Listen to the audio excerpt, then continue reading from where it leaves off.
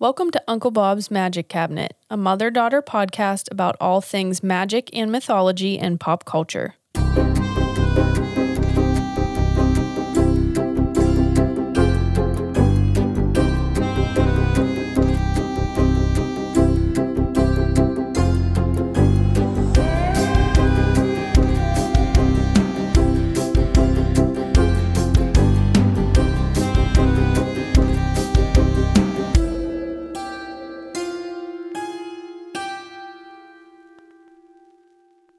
And we're on. Hey everyone, I'm Liam the daughter. I'm Lauren the mom. Welcome to Witch Whispers. Witch Whisper. Hey, it's my turn. It is. Yeah. Yay. And I'm going to talk about someone exciting today. Are you? Yes. What are we talking about? I want to talk about Clive Barker. Ooh. Spooky. Good one. I don't know anything about him. I can see you sharding your pants I already. know. He's so scary. Laura's terrified of Clive Barker He scares films. me. Yeah. So let's talk about it. All right. Clive Barker, English playwright, author, film director, and visual artist. Ooh, known for his work in the horror and dark fantasy genres. So you know I'm a fan. Yes. Considered to be one of the most prominent contemporary English writers. Interesting. Yes, major horror icon and a gay icon as well. Hello. Hello. So I figured let's dive on in. We haven't really discussed him. No, not at Because all. I felt like he maybe needed a witch whisper. His own. Yeah, his movies are a little intense. Wow, they are. They are, so I didn't want to just jump right into one of his films. Yes. I wanted to introduce you to him Might first. scar the shit out of people. Yeah, a little bit. All right, so Clive Barker, born October 5th, 1952 in Liverpool, England. I did not know he was born in England. No, I didn't know he was British. No, and I read that he grew up near Penny Lane, made Cute. famous by the Beatles. Oh, awesome. Yeah, he is a Libra sun, Taurus moon, and Leo rising. Wow. I find that shocking Yeah. for his movies. Yeah. What did you expect? Oh, a lot of fire. Lot of fire. There's Leo, Interesting. but Yeah, fact check Jake over there also has a Leo rising. I do Yes. indeed. And he is a massive Clive Barker fan, so I maybe think some that's cool. Scorpio. Oh my God, that's what I was going to say. Yeah. Another Libra we're talking about here, though. Very cool. All right, so he studied English and philosophy at the University of Liverpool. Liverpool. Nope, that wasn't right. That wasn't it. That wasn't the accent, I don't think. Liverpool. I think I nailed it. Okay, well, I always suck, so it's fine. While in school, he became really involved in live theater, both on stage and behind the scenes. Oh, cool. Kind of had his hand in everything. He wrote many plays and even co-founded a theatrical group called The Dog Company in 1978 alongside some friends, Yeah. one of which was Doug Bradley. Doug Bradley. Isn't that fucking cool? Yes. I will talk about him in a minute. Okay. All right, so they put on several plays, many of which were written by Barker. Many of these plays were horror-focused and acted as a stepping stone for his writing career. Interesting. Barker shifted his focus from theater when he began crafting horror and fantasy fiction tales, which were mainly short stories. Interesting. I had just had a thought. What? Was his theater company called Dog because his last name is Barker? Oh, Am I right? the Am I Dog right? Barker Company? I don't know. I hope so. Kind of. Wow. That's I cute. just shocked myself. Laura, are you like so proud of yourself right now? I am. How did that I'm not beaming. hit me? I'm going to call him up and I'm going to ask him. Because if it wasn't, that's fucking wild. All right, he was inspired to write horror specifically after coming across an anthology series called Dark Forces, which seems very interesting. Maybe we should talk about it in another episode. All right. But this collection made him realize that there can actually be a lot of depth to horror stories. They can have variations in themes and tone. They can be comedic and tragic. They're unrestricted. Wow. This kind of opened the door for him. That is awesome. Yeah, some of his other influences include Edgar Allan Poe, Of course. Ray Bradbury. Bradbury. Bradbury. Bradbury. The Halloween tree, right? The accent came back to me. Yes. Bradbury. Bradbury and William S. Burroughs. Like Cadbury. Is that the eggs? Yeah. Oh, okay. The chocolate. Oh my God, that should be a crossover. Ray Bradbury eggs. I like that. TM. Nobody steal that.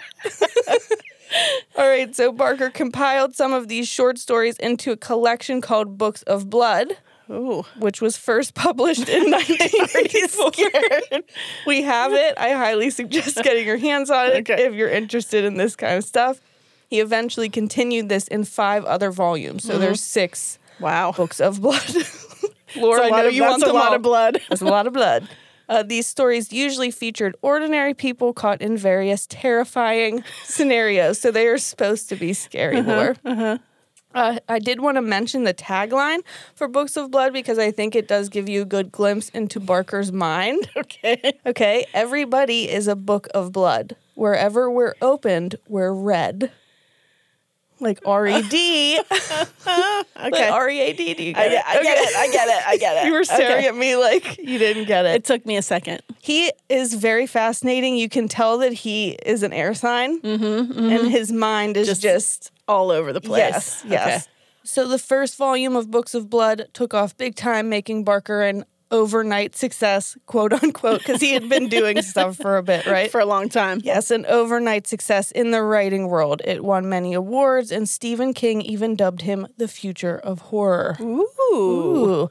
In 1985, he published his first of many horror novels called The Damnation Game, which helped expand his already growing audience. Wow.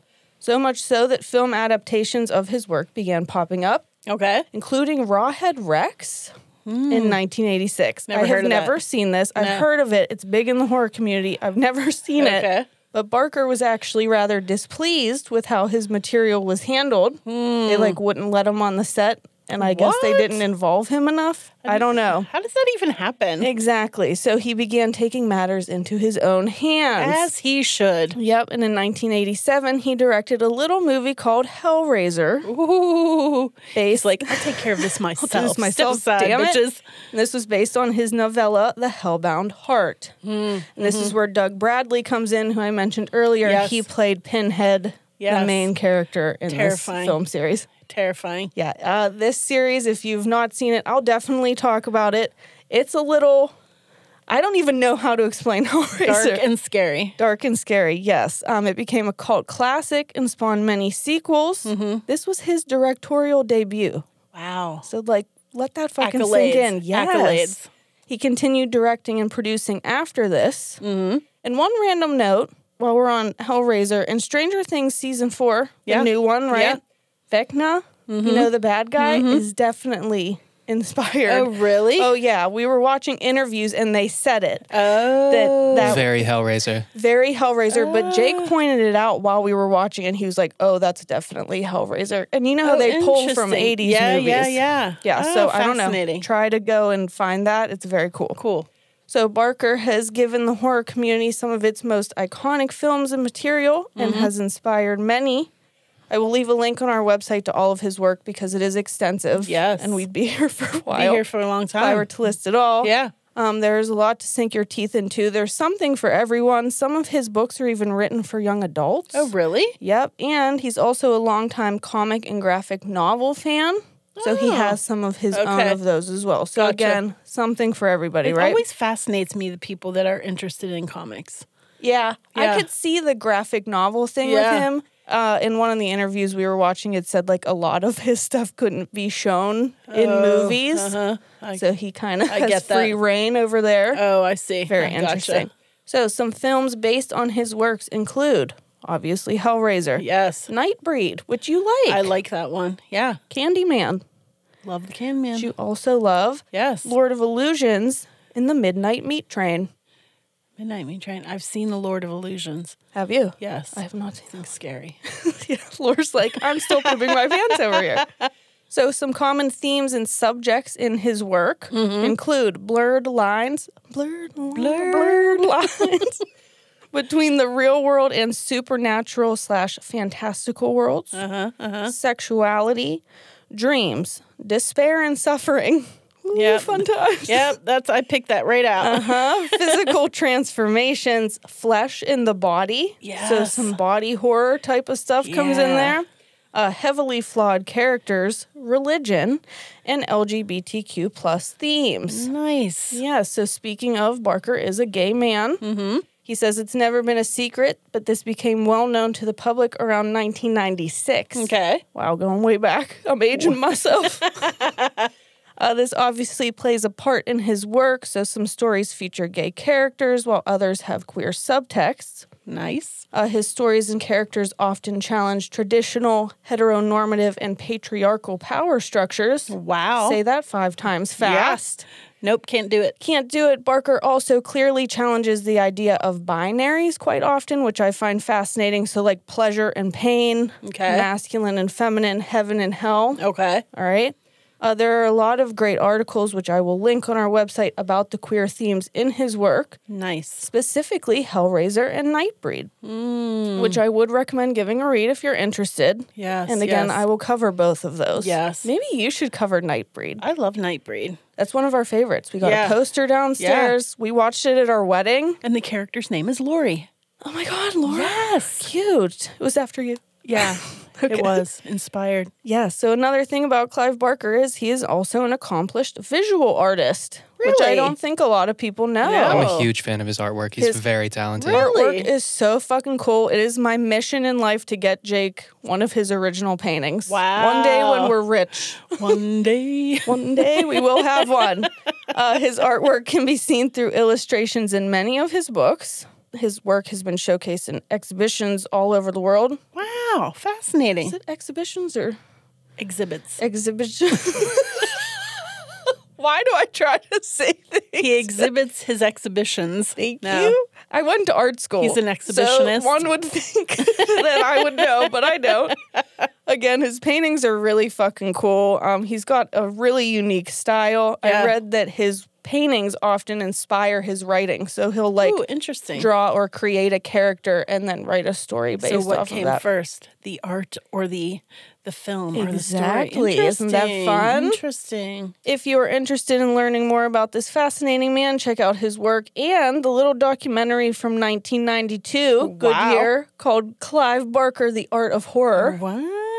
You've seen the cover. We have it on VHS down there. It's where his face is transforming into pinheads. We watched it today. It's very cool. It's Is it? basically just him rambling. Really? Again, he's an air sign. Yes, He's okay. just like, blah, blah, blah, blah.